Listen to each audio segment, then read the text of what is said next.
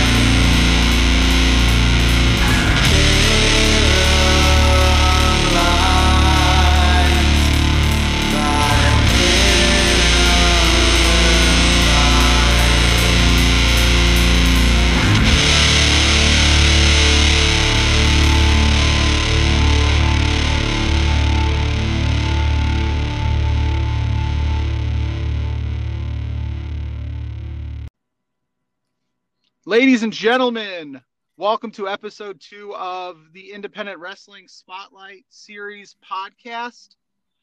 My guest at this time is none other than Mr. Warren Hayes. And I'll just start off by saying, how the hell are you, Warren? I'm doing great. I'm doing very, very well. Thank you very much for having me. It's a pleasure. It's a pleasure to be joining you.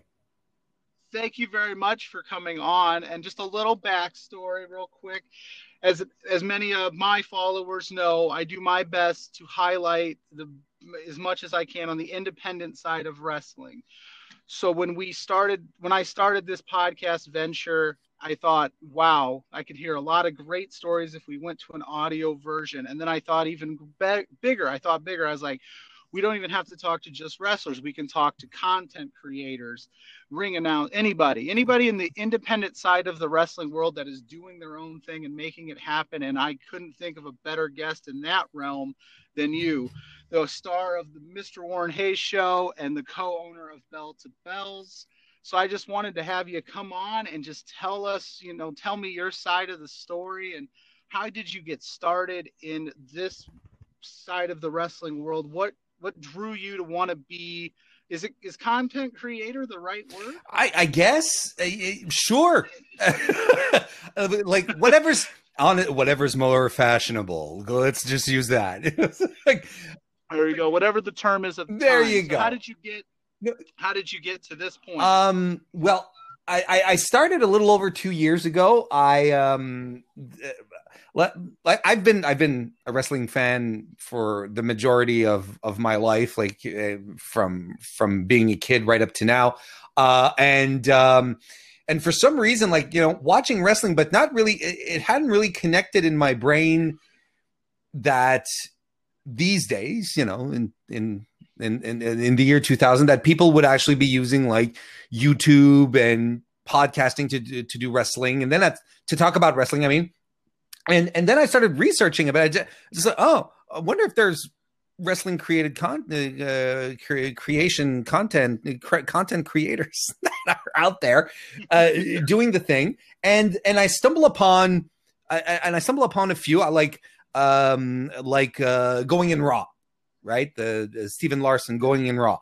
Back then when the Cultaholic guys were still at What Culture. Fightful, all these places that were putting out recaps and creating lists and stuff like that. And I was like, okay, this is pretty cool. So I'd watch the wrestling, then tune into the post shows and, listen to the analysis and all that and get to know the personalities as well. Like, when you start thinking about, when you start talking about, strong personalities, not just people who talk about wrestling, but who also deliver a persona. The Cultaholic guys, when they were over at What Culture, still, they all had very defined characters. Jack the Jobber and King Ross, and there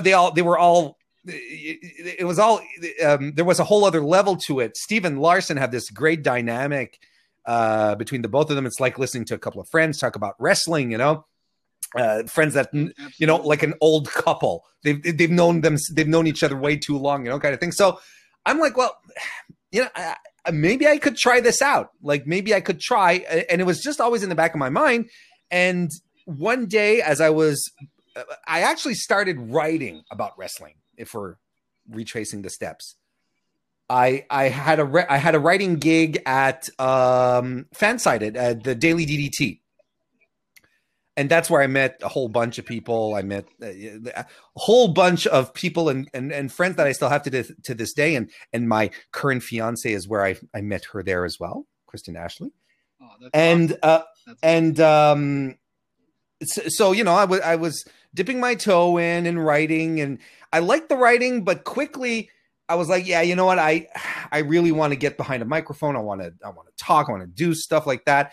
And one day, Sean Ross Sapp from Fightful tweets out from his account. He says, does anyone want to join me for a retro review of, I think it was Great American Bash. I don't remember which one. It doesn't really matter, but and he says, DM me. So I DM him instantly.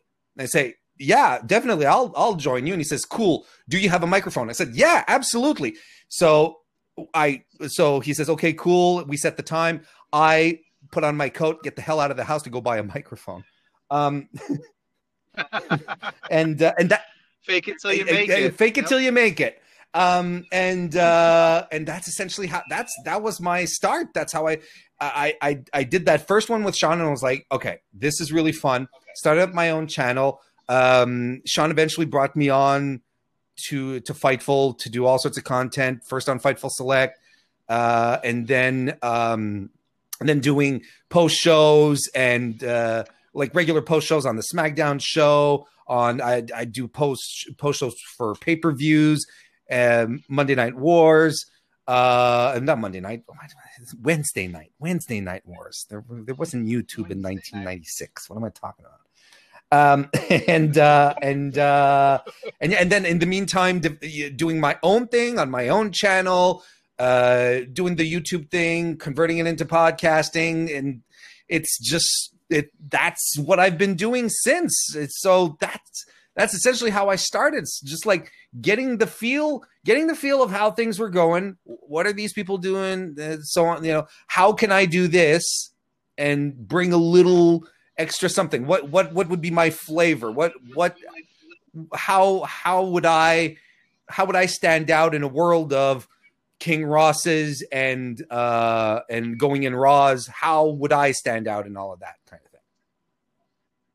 Right. I think that's what we're all striving to do, is figure out our little niche in this little niche sport. And that's crazy, because the thing is that quickly I got once I started, I got in contact with a bunch. Well, not got in contact, but you eventually start talking with different creators like we're doing, right? We've chatted before this and so on, right, yep. And developing a network, right? And start, I've made some fantastic friends, like Anthony Suter formerly of Smart to Death, fantastic guy. JPQ of the No Particular Angle podcast, one of my best buddies as far as it all goes, and such a great guy. Like I told you, I met my fiance online, so there you go. Nothing wrong with that.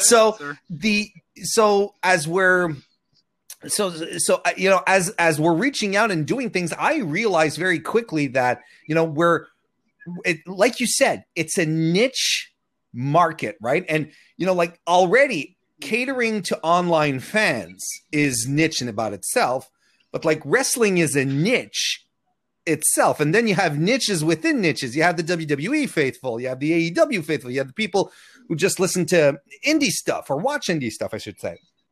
So, and if you've realized, like me, you can't make any one of them happy. No, of course not. But the idea is that, since we're all struggling to get that very, very limited, slice of mind share that's out there, I've always seen what we do as co-opetition, right? Where we're all vying for attention. We all want to grow. We all want to improve. We all want more people to listen, but to a certain extent, we all sort of have to prop each other up and work together. Because if everyone looks good and everyone comes across well, it's good for everyone. You know what I mean? It's not just good for Warren Hayes. If Wrestling Plug does well, it's good for everyone, right? It just elevates the entire community, if you want to call it that. That's how this started here for us, or for me. I run most of it. I have a few people that help out a little bit on the side, but was to just spread the word of the wrestling community. Like you said, propping people up is huge. I feel like if there's more wrestling on TV, I don't care if you like AEW, Impact, New Japan, whatever, more wrestling on TV is a good thing. More wrestling podcasts are a good thing. More independent shows is a good thing. So that's why I do this, and I want to bring people on like yourself and others and highlight not the people that you only see on Mondays and Wednesdays and Fridays on TV, because there's a whole sea of us out there. And like you said, it's one of those things where this niche community, and you find really, like you said, you met your fiance online, and I've met some really amazing people just talking wrestling. And the fact that there's people that want to be on and talk wrestling with me is a very humbling thing. And it's an amazing community that we're building. Now, it's not all positive, But my goal, and what I've noticed from you, stumbling upon you, how you said you stumbled upon some stuff, that's how I found the Warren Hayes show. As I stumbled across Dave Wednesday Night Wars podcast and Fightful, and I was like, this guy just, you can see the passion through the screen. You can hear it when he's talking wrestling. He truly loves it, and this is what he loves to do. And it just, from that moment, I was hooked and had to follow you and just try to keep in contact with you and see what you're doing and support everything that you do. That's my goal here, right, with all of this. So you excuse me, I am take your time over some words there. So you do the YouTube thing. You also are the co-owner of Bells to Bells, which is a very women's centric page on web page. Let's call it a website. How about that? A website, a web page, a website. Now, was that like a collaborative effort where you really wanted to just hone in on the women's side of professional wrestling, or did it just? I'm gonna pull out one of the biggest cliches that any contemporary wrestling fan can pull out. The WWE from 2010 to 2015 ish, right? It wasn't the glory days. Sure, there was CM Punk hanging around. That was cool. That had something there, but it wasn't great, and it wasn't very compelling, and I was kind of getting towards the end of my rope. Okay, where I was like, yeah, okay, we're good now. Sort of. Maybe I started to fall away from wrestling, but then you know what happened? Yeah, it was tough to watch. Yeah, exactly. Because it's not that they weren't there. There wasn't talent. There weren't any breakout real superstars like outside of, again, John Cena. The Shield at some point a little later on started. That was cool. The CM Punk stuff, of course, fantastic. That's hard to deny. But anyway, you know what got me back in? And like I said, it's going to be a cliche because tons of people have said this before, and I'm one of them, quite unfortunately. Two ladies, maybe you've heard of them, Sasha Banks and Bayley. Little event in 2015 Absolutely. Called NXT TakeOver Brooklyn. I wasn't even subbed to the WWE network at the time. So I got around to seeing it because everyone around me was like, or at least online was like, greatest match of all time, greatest women's match of all time. So I watched and I was like, holy crap, this is absolutely fantastic. So women's wrestling got me back into wrestling. If that's something that makes sense to you. Oh no, absolutely. CM Punk got me back into wrestling. So we all have those moments where we fell out because it was kind of hokey around that time, and then there's something that brought you back in. So I get that. Yeah, that's Sasha and Bayley. And then And then I sort of start diving more into NXT, and I'm discovering Finn Balor, and I'm discovering who was around back then, Samoa Joe, I guess, Kevin Owens. Well, I knew Kevin Owens because Kevin Owens he's from the same.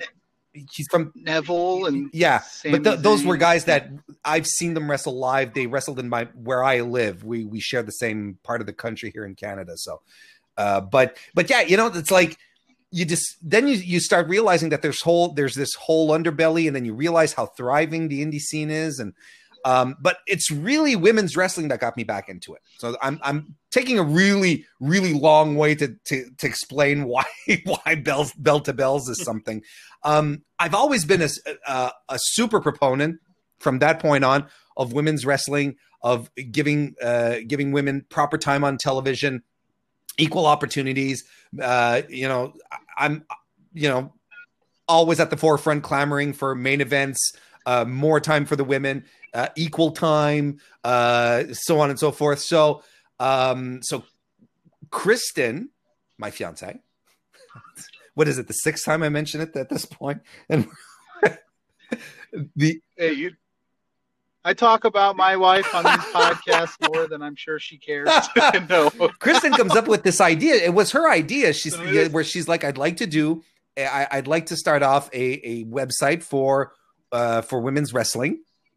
And basically I was like, look, why don't let's joint venture this. I would gladly get on board and help out in any way I can.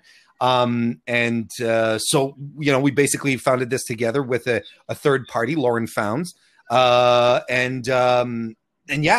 basically what we're trying to do there is not as much be a news site. We're not trying to be like the Wrestling Observer of women's wrestling. That's not it, because you can go to the Wrestling Observer to get news, to get like, oh, so-and-so's contract is up or that kind of stuff. We'd be paddling up against the current, right? It'd just be really, really difficult. But what we want to do instead is be advocates for women's wrestling. So spotlight the big happenings that are happening in the world of women's wrestling. Spotlight the athletes, the wrestlers who perform, and really give voice a true voice to that entire genre to a certain extent of wrestling, because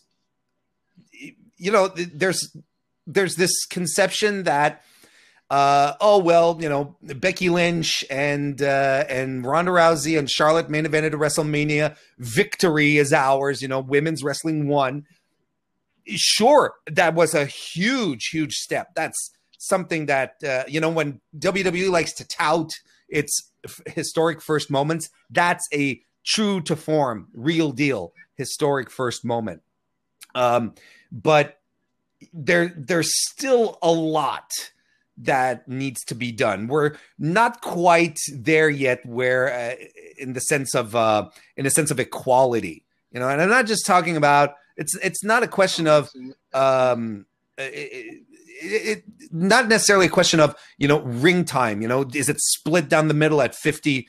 If the show was an hour, do the women get 30 minutes and do the guys get 30 minutes? Equality in opportunities, equality in airtime.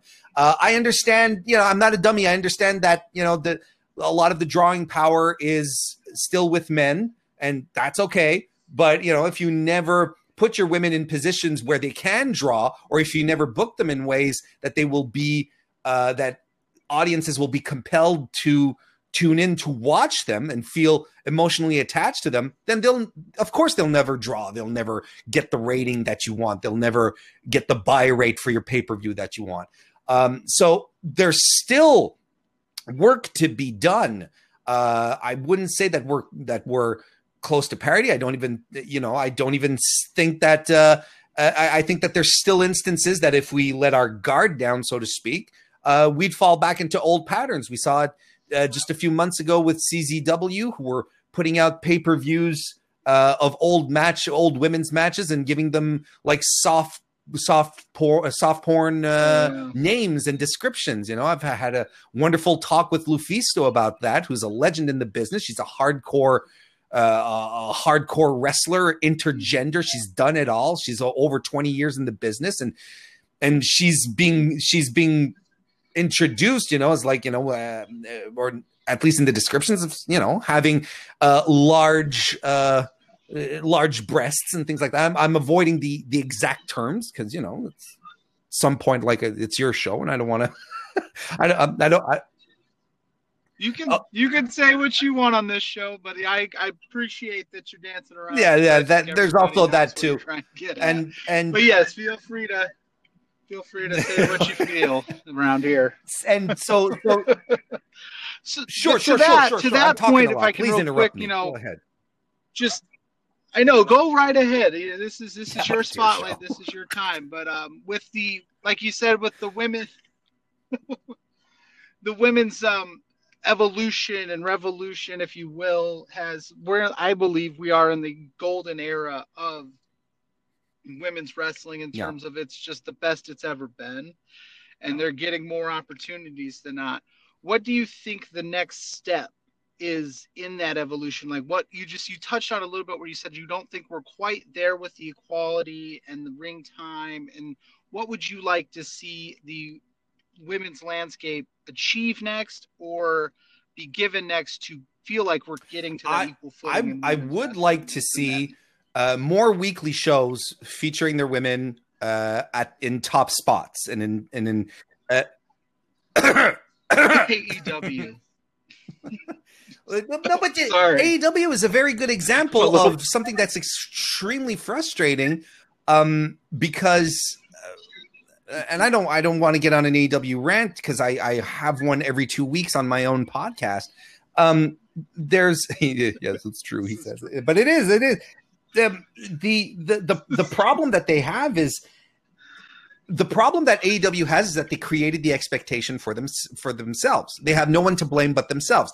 They said from the get-go when they hired Britt, when they hired Kylie Rae, when they got Nyla Rose in, it's like we're gonna put effort into our women's division. We're going to feed it properly, and it's going to be special. And AEW from the get-go when they were doing all their grassroots campaigning, they were saying, we want to change the world. We're not going to do like the other guys.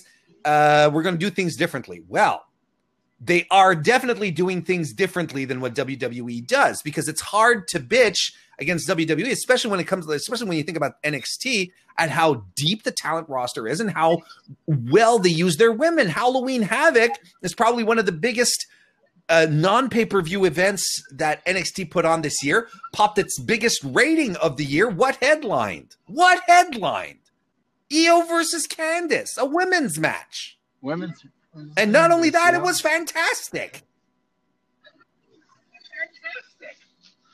Oh yeah, I could watch those two wrestle weekly, and I'm not a huge Candice LeRae person, but I know what she brings to the table. Oh, I mean, the match was fantastic, and that's the thing is that WWE cultivates this. They're not perfect. They're absolutely not perfect. When I see catty storylines, where it's like clearly this is a storyline written by a guy who thinks this is how women talk to each other, I'm like, my God, but then they'll turn around and they'll give us a storyline like Mandy and Otis, which I thought was fantastic because of the intricacies that they had with Sonya Deville.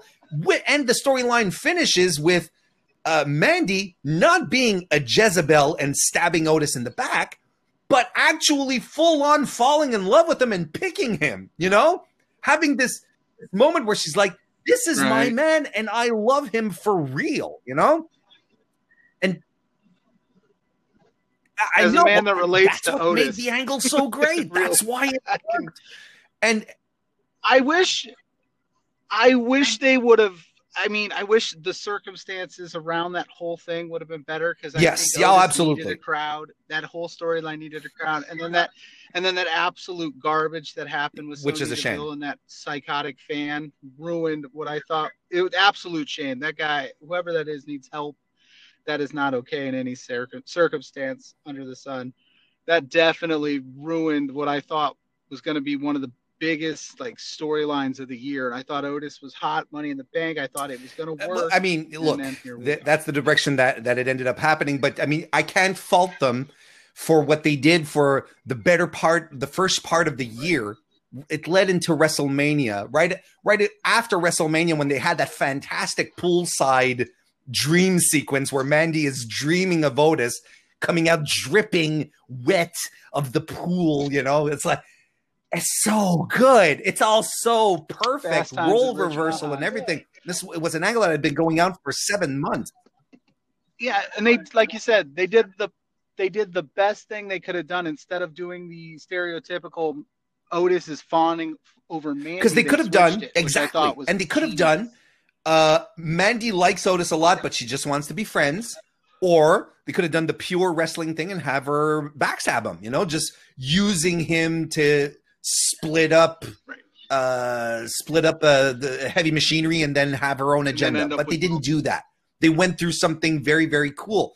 So I see glimmers like that. Like, to come full circle back to your question, because we went off on a couple of tangents. AEW.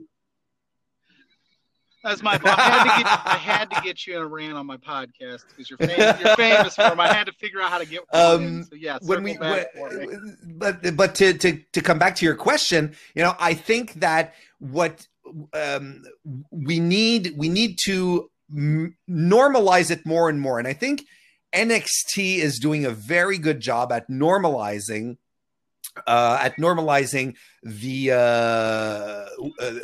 their women's wrestlers in top matches, right? In top situations. I think it's something that we're seeing more and more of, and we're on the right path. I don't remember an episode of NXT where there wasn't any women at all on the show, and that's good. But again, the guys are still take up most of the show. And I still take up most of the show, and I think it's a process to really get to a point where it's like, well, maybe this week we'll feature 70% men and 30% women, but maybe next week we'll flip it around, or maybe at the pay-per-view, we'll have 3 women's matches instead of 2, kind of thing. It's those kind of situations. I think I'm aging. I think I'm aging myself a little bit here when I say that I grew up in the Attitude Era of professional wrestling, right? And we know how they treated the women leading up until just recently. And I think, like you said, it is a process, and it's just you have to train them. But the thing here, understand that they're equals. This isn't the Attitude Era. We're not going to do bikini. But here's the thing, and this is the trick, and this is why sometimes I do get the occasional individual who will be like, well, you're always bitching about, you're never happy with the position that women are in. Never give, they're not doing bra and panties matches anymore. What more do you want? The thing, none of what happened to the women's evolution, whatever you want to call it, none of it was a gift. None of it was a gift. It wasn't Vince McMahon popping up one day and say, let's give more spots to the women. You had women on the inside of the company who were busting their ass and campaigning for more spots here. Plus, on the other side, you had fans who were clamoring for that, who were asking for that. For instance, exactly, and it still happens today. So the minute, this is what I feel, and this is one of the things that we feel at Bell to Bells at the same time, is that if we don't stop being vigilant, it's going to go back to something that we don't want. So that's why we're the squeaky gear. That's why we bitch every week about how AEW doesn't take care of its women, despite COVID, despite the fact that they had all these international people and that they can't fly. I get that. And despite that they have and that they can barely muster up like 1/4 hour for them. There has been recent episodes of Dynamite where there have been no women's matches at all. But let's not focus on that. But that's the point. It's not that I don't like AEW. I love AEW. We're better off as wrestling fans to have another national wrestling company with a cable TV slot in North America, in the UK. We're better off as fans because wrestlers are better off. It's just better for everyone. So I want AEW to succeed, and I want AEW to have a damn good women's division. And right now they don't, and they really are acting like they're WCW in the mid-90s, where we have a women's wrestler, a women's champion, and we'll pull her out once in a while. That's exactly what they're doing. So for me, I'm seeing regression and not progress, despite the fact that they themselves position themselves as a progressive thinking company. So I take them to task out of love. And this is something really important. Criticism, and I mean real criticism. I'm not talking about just bitching for the sake of bitching, but real criticism comes from a place of love. Why would I spend my evenings, my Thursday evenings, talking about things that I criticizing things, pointing out stuff that I didn't like about wrestling shows if I didn't like wrestling in the first place? Roger Ebert went to the movies and he saw movies he loved, but he saw movies he hated at the same time. And he made a career out of it nonetheless, but he loved the medium so much that he pointed out, this movie is goddamn great. This movie sucks. Because he wanted what he loved, what he was passionate about to grow. That's the same idea with a lot of us who do criticism. Not talking all of us. There's always exceptions, but there's a lot of us out there who criticize because we want things to improve. I love AEW. I really sincerely do. And I just feel let down by their women's division.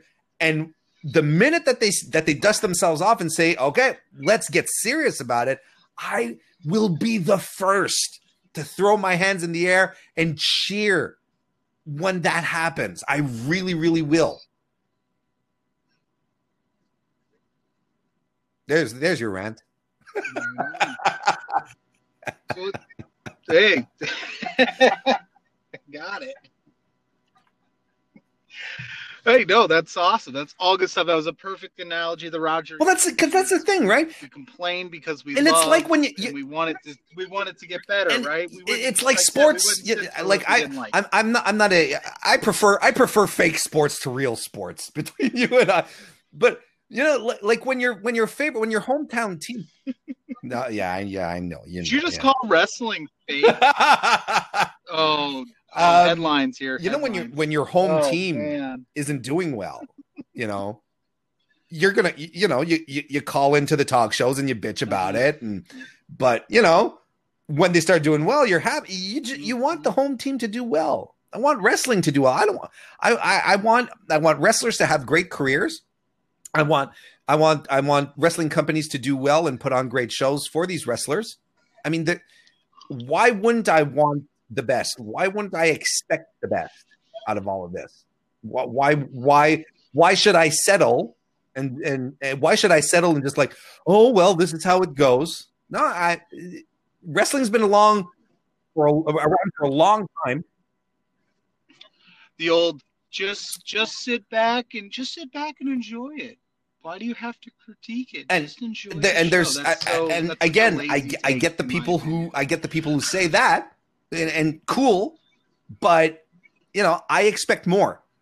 I expect more out of that kind of entertainment. Plus, it wouldn't make for a good Thursday night if you were just like, "Yep, I was just entertained by everything." It was all cool beans across the board, guys. Like yes, wrestling is a buffet. It's not you take what you want. If you don't like peas, you don't take peas. If you don't like women's wrestling, you don't have to watch. But there's a section. Hey, I don't like death matches. Like hardcore, all that. It's I don't. All a buffet. But I don't either. As I got older, I realized like I'm not a fan. Like maybe when I was younger, I was like, oh, that's interesting. Like Cactus Jack and Terry Funk. Sure. Because I was a big Mick Foley guy growing up. But as I've gotten older, I don't see the appeal in it, but I give my hats off and respect to everyone that does it. I just talked to a guy that did a death match a couple weeks ago, and I said, hands off, dude. I don't know how. And here's what I won't do either. Here's something else that I won't do. I won't go on someone's Twitter who really likes it and start shitting on it. That's his thing. Good for him. Right. I mean, Dude, there you go. Different strokes for different folks. That's my motto in that whole scenario. Like what you like, but it's all wrestling, and it all comes back to making the community bigger and better. And there's something for everybody. Now, to stick on to the whole women's thing, you've been doing some work with Pro Wrestling Illustrated's Top 100 list, and I am a huge fan of these lists. I do March Madness style brackets out of these lists yearly. putting the wrestlers against each other in fan votes. So I get really excited about it. And you guys have done quite a few interviews. But if you had to pick out of that top 100 list, maybe somebody that the casual WWE, AEW fan, Impact fan doesn't know that's going to be a big star, who would you in pick? the entire 100 list? You have to pick more than one. Okay. Yeah, I mean, if you want to go, no. If you want to go to 101 or 102, if there's somebody no, it's cool. I'm just going. You got your finger on. Sure. Because the top five, everybody knows the top. I know five, what you mean. WWE I mean, look, there's undeniable stars, right? Like Session Moth Martina, right? Who I had the pleasure to talk with, and she's an undeniable wrestling star. Ring of Honor right now, she's fantastic.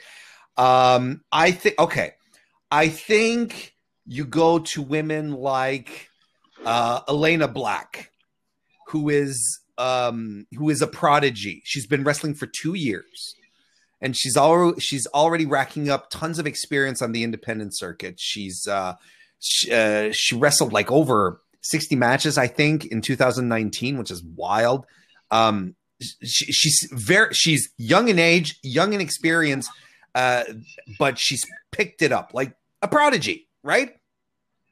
She's going to be, and she's been on AEW Dark a couple of times so far, even. So she's going to be something big. Faye Jackson, I think, is fantastic. I think she's one part super talented, one part hilarious. I think she's great. Let me think. Oh, Giselle Shaw. And, there's these mysteries out there. There's these women where you're like, why hasn't anyone picked them up? And this is part of the mystery and the frustration that I often have with AEW, right? And Giselle Shaw trained with Lance Storm. She's Canadian. She's wrestled all over the world. She wrestles a lot in the UK. And she wrestles in Women of Wrestling as well. Wow. I don't understand why any large company hasn't gobbled her up, because on top of that, she has that WWE women's look that they really, really like. She's tall, she has long hair, fair haired, she's very pretty, and she can go. And she can really, really, really go. She was trained by Lance Storm, for fuck's sake, So she's fantastic as well. Of course, there's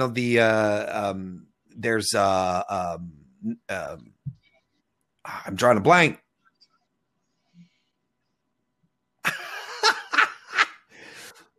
What? I'm drawing a blank. No, because I have her face, and I want to. I did it earlier. Little Swole. You got yours in. Nicole Savoy. I was just gonna say, you and I had talked about Nicole Savoy on Twitter a few times, where it's like AEW. That makes no sense to me. She was in the Mae Young Classic on top of that, so it. But I did listen to the interview that you guys did with her. Or was it the PWI guys did with her? And she did. Oh, she loves Shimmer. Really enjoyed her time at Shimmer, and she wanted to be. And she wanted to continue to be able to do that, and I don't know if it could be. It could be, but you like you have a division, you have a women's division that's in pain right now with AEW. It's suffering. Why not just go and pick up these women and have them wrestle? Like Serena Deeb is such a good move. It's a fantastic, because Deeb was a trainer. She's fantastic, right? So she was a great idea for a pickup. Yep. But Nicole Savoy, I don't understand. I still don't understand why she's not wrestling for a company. Yes, I did interview her, and her time in Shimmer for her is fantastic. That was actually a target for her to make it to Shimmer. And she won their championship. She's the longest tenured champion in Shimmer as well. So I mean, there's so many women. All of the women that that I got the chance to interview for the PWI Women's 100, all women that are absolutely amazing. And when you look at their body of work, it's fascinating. You just wonder why. And if it's out of their own volition, to just be like, no, I want to work the indie circuit some more. I can appreciate that. But sometimes you sort of wish you were a fly on the wall of these conversations sometimes that they might have with agents or producers or whatever, just to hear what their answers are, what they're really telling, what's really going on. Because I have nothing against, the women that AEW are building on Dark, right? I appreciate AEW Dark for everything that it does into building up new talent. It's their developmental show, right? To a certain degree, but it's just so right. Yeah, no, sure, exactly. Yeah, because at some point you're like, oh, okay. Like once every 6 months, let yes. Name Kenzie Page, or is it Kenzie Page? And Kenzie Page is let good. Her get one roll up, but like I said, you have it's when you turn around and you're like, Kenzie Page is fine, she's still very green, but you have Solo Darling, who's on the indie. You have Willow Nightingale. You've got Jody Threat, who are all out on the indie circuit and who are phenomenal. Yeah. All you have to train them to do is work for a TV setup, work for a hard cam, let them learn how to do that, and you're gold. That's all you have to do. It's so weird. I wonder, because Cody has mentioned a couple of times that there's going to be a second show that isn't AEW Dark. Maybe we'll see some more women's programs on that particular show, because they're not doing it, like you said, on Dynamite. And there is a plethora of amazing, talented women that don't have a, sure, big home. But why wouldn't you put your women on your flagship show? Sure. Even I don't know why they don't, and like we've already ranted about it, which is, we can go down that. I don't. Why doesn't Britt Baker? Is phenomenal. I think Britt Baker's doing the best work she's doing. Hell, I think Penelope Ford has gotten vastly better over the last 6 and you know months, who doesn't suck anymore either is Nyla Rose. Nyla Rose, this is a hill I will die on. She's one of the most improved wrestlers of 2020. She's one of my favorites. At the same point last year, I was cringing at the thought of watching Nyla Rose wrestle because I thought she was sloppy. I thought she was dangerous. Didn't think she had good technique. And now, though, my God, and everything is down pat, right down to her character. She is a whole other woman. But look at how they booked the match for Full Gear when I don't know when this is going to air, but when we're at the time we're recording this, Full Gear hasn't been on yet. This is recorded on election day, so this will be up. Nyla was and Shida were just dropped into a match, right? Just like, hey, okay, I'll challenge you, and okay, I'll accept your challenge, kind of thing. And just like 2 weeks in, Britt Baker, who's been on a comeback tour and has been doing some of the best work she's done since joining AEW, doesn't even have a match. So, again, my question is, oh, yeah, we'll have another show and then we'll put the women. Why not put the women on your flagship show? Why not put them on the top show? Again, if you treat your women, or any wrestler for that matter, as an afterthought, the audience are going to treat that wrestler or those wrestlers as an afterthought. It all starts from the top. Absolutely agreed. Yeah, and they need to do something on their end. Speaking of women's wrestling, and we're talking about how to improve women's wrestling in these shows, there seems to be two big fish out in the free agent market that would change the dynamic of the women's scene, and that's Thunder Rosa and Tessa Blanchard. Do you see them ending up anywhere anytime soon? I know Thunder Rosa came on today and said she's with NWA through the year, so I guess that could be out. But Tessa's still out there. Is she cooled down because of baggage issues, or just nobody's interested? Or I saw Tony Schiavone doing a Q&A last week where someone asked him, what are your thoughts on Tessa Blanchard? Do you think he could, like he was reading Twitter questions, right? And it was something to the effect, do you think Tessa Blanchard could be signed by AEW? And Tony Schiavone, okay?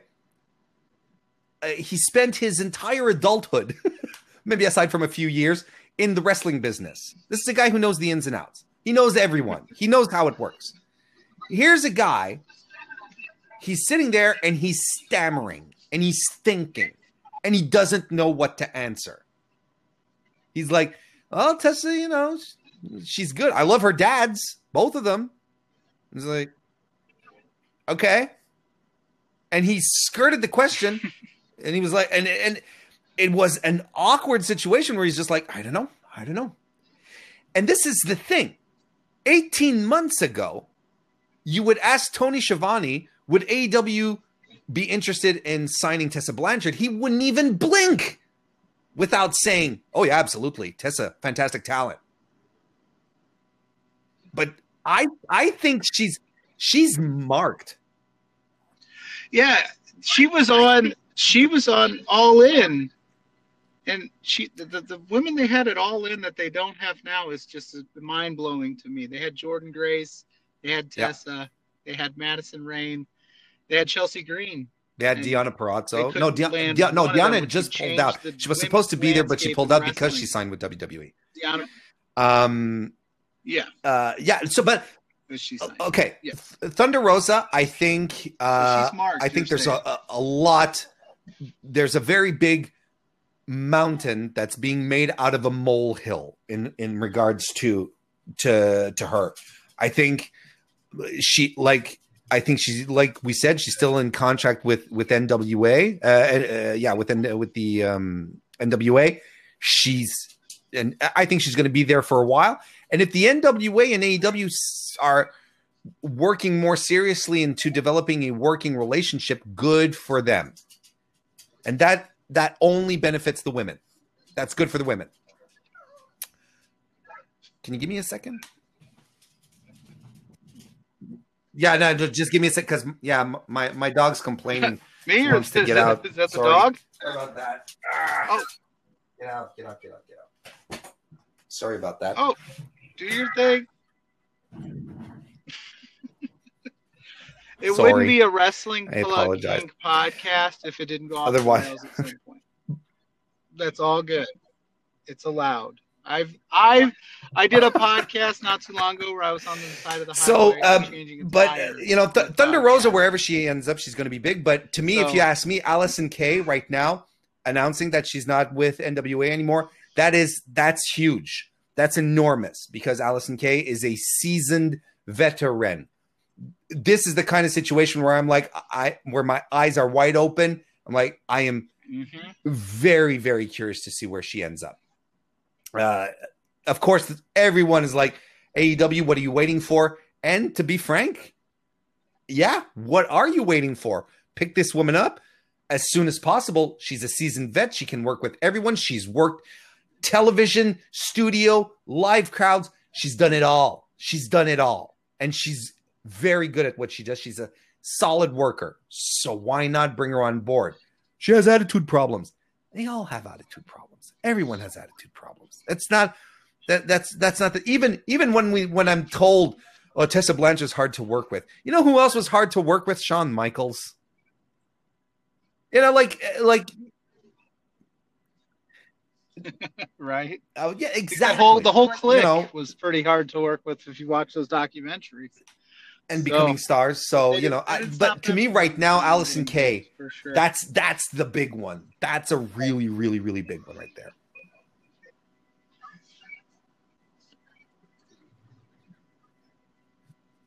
So they need to make that happen for sure. So as we get a little deeper into the time, and this has been amazing. Like talking about, I wanted to do a podcast with you. I wanted to talk women's wrestling because I've just been so happy to see it evolve into where it's became and what it's become and what it is now. And you're the perfect guy to talk about that. But at this point in the show, as we get closer to time, I always like to just open it up to you. And if there's anything you want to talk about that maybe I haven't touched on, or that you just, this is your floor. Wow. It can be anything. It doesn't have to be wrestling related. It can be whatever you what putting you on the spot. It's like, yeah, here I am. I have a show. I never have enough topics to. I never run out of topics, and here I am. Like, okay, what do you want to talk about? I'm like, Well, this is before Full Gear, right? This is going to be aired before Full Gear. I have to say, I am really, really excited for this card. I really think Full Gear is a better card than All Out this year. I think it's one of the most exciting that AEW have put together so far. I agree. Top to bottom, it's a fantastic pay-per-view. I think that Moxley and Kingston has been it's been the most old school build that I have seen in such a long time. Like, it just took a couple of promos.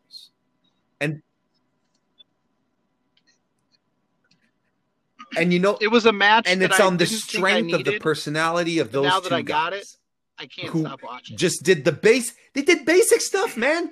They just cut promos on each other. There wasn't like this fancy, this, oh, you stole my jacket, or we were a tag team, then we slowly broke apart, or all the stupid tropes.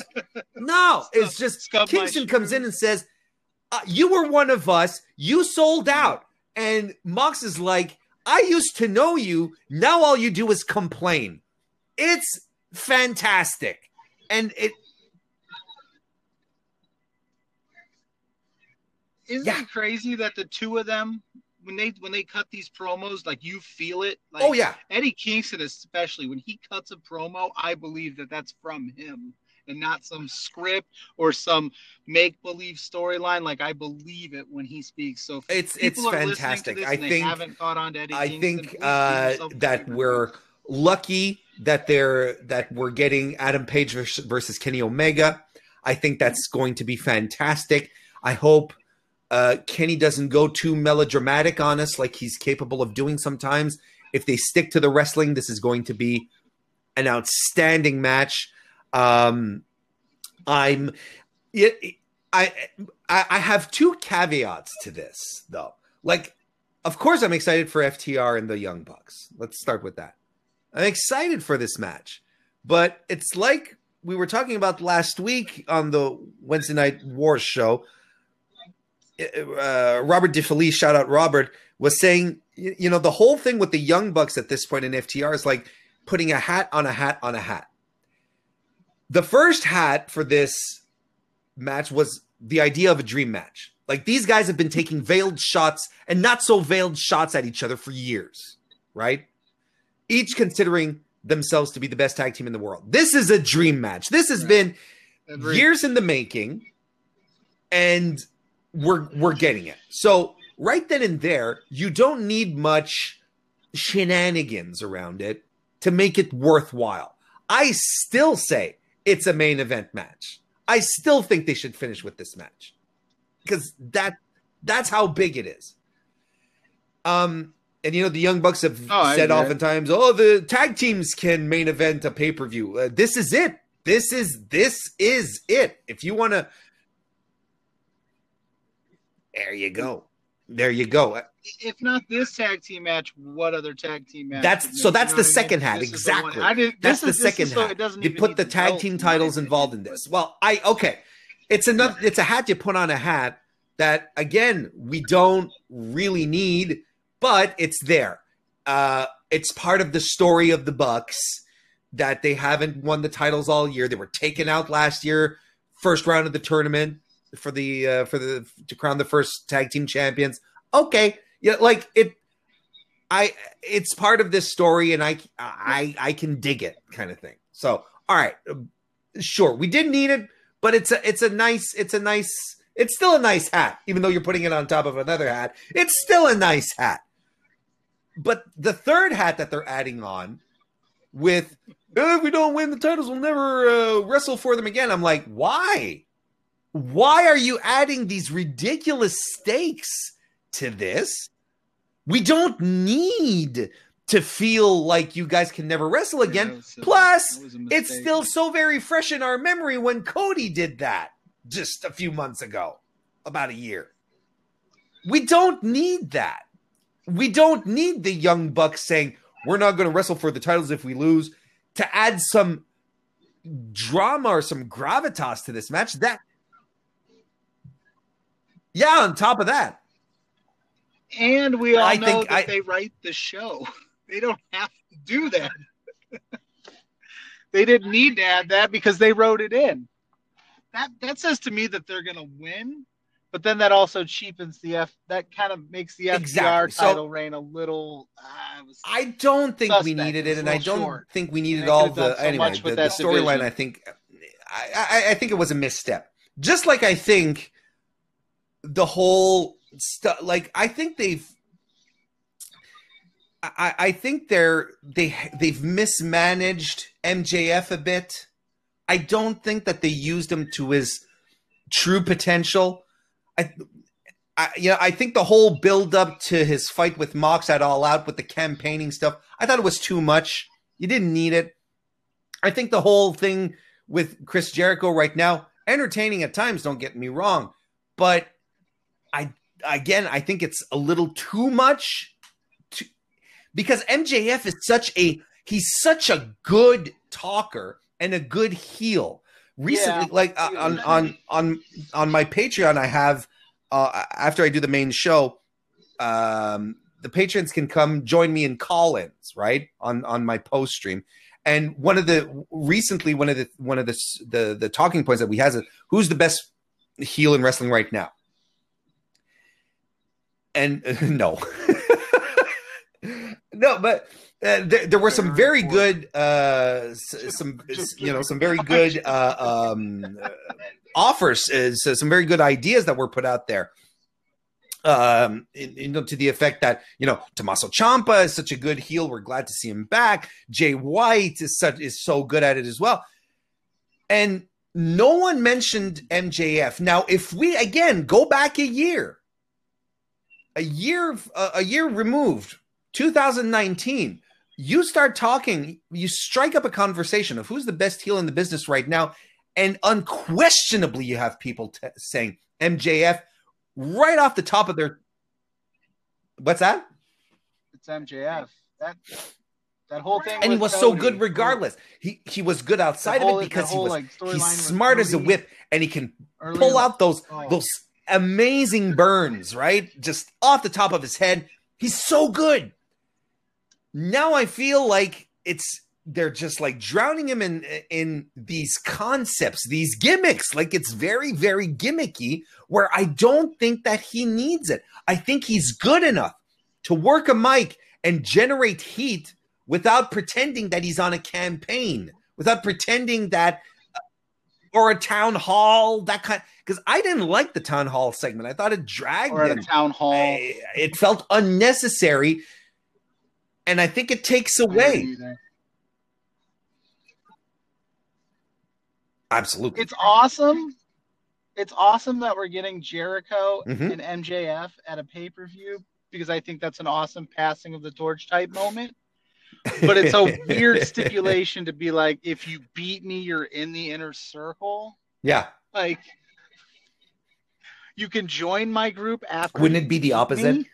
Why would I want the dude that just kicked my ass? It's like, do the right thing. Do the right thing. Lay down for me. Do the job, and I'll let you in. And to do a town hall. Yeah. If anything, Exactly. Finger poke of doom, if anything. Oh, boy. Oh, boy. I'm waiting for a finger poke of doom to bring itself back up.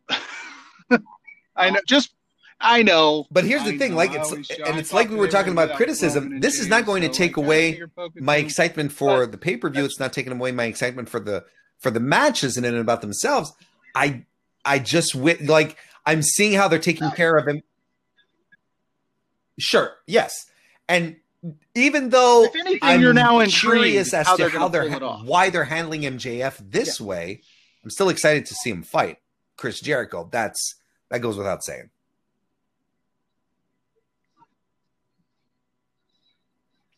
Well, I'm excited to see Shida versus Rose regardless. I thought their match at Double or Nothing was outstanding. It was the best women's match that AEW put on so far. Right. It was really, really good. So they have chemistry. They work well together. What's that? Sure. Yeah, I'm glad they went back to the well. I'm just wondering why Britt Baker's not on it. Shida Rose well, because it was good the last time. Maybe she'll get involved. I don't know. Maybe they're waiting. I think she's fully cleared. She's been wrestling. I'm not sure what they're doing with her, but I don't think it's like the MJF problem. She's not going to get any bigger than she was this summer and she was hurt and she was that big. And now it's like you got to strike while the iron's hot when you've got something. Yeah, I agree. You really have to strike while it's hot. And Britt Baker, despite being out for most of the summer, she's the hottest woman in AEW. So I don't know, that it's all baffling to me. Right. But regardless, like you said, we're going to be interested in Full Gear. I'm excited for it. You're excited for it. But on that note, we're getting close here. I've kept you, like I said, you're a busy man. You got a lot going on. So you can follow me on Twitter at Mr. Warren Hayes. That's where everything gets plugged out. That's where it happens. That you can go there. Otherwise, subscribe to my YouTube channel, youtube.com/Mr. Warren Hayes. Every Thursday night, 9 p.m. Eastern, I go live, talk about wrestling. Fun chat room as well. Come and join us there. If you can't, you can always watch it on your own accord, or you can find me on your favorite podcast app as well. I'm there again, Mr. Warren Hayes Show. All the shows end up there. They might not be live, but they're there nonetheless. And belltobells.com. That's the other project for everything related to women's wrestling. BELLTOBELLES.com.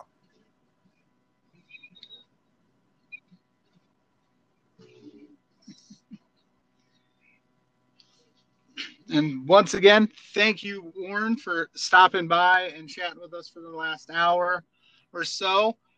On our end, everybody make sure you follow us on Wrestling Plug Inc. on Facebook, Twitter, Instagram. We got the WordPress going. I just dropped an article with the Public Enemy #1, Eric Dillinger, just before I went on air with Warren. So go ahead and check that out. It'll be on Facebook and all those. And once again, Warren, thank you very much for your time. And until next time, we are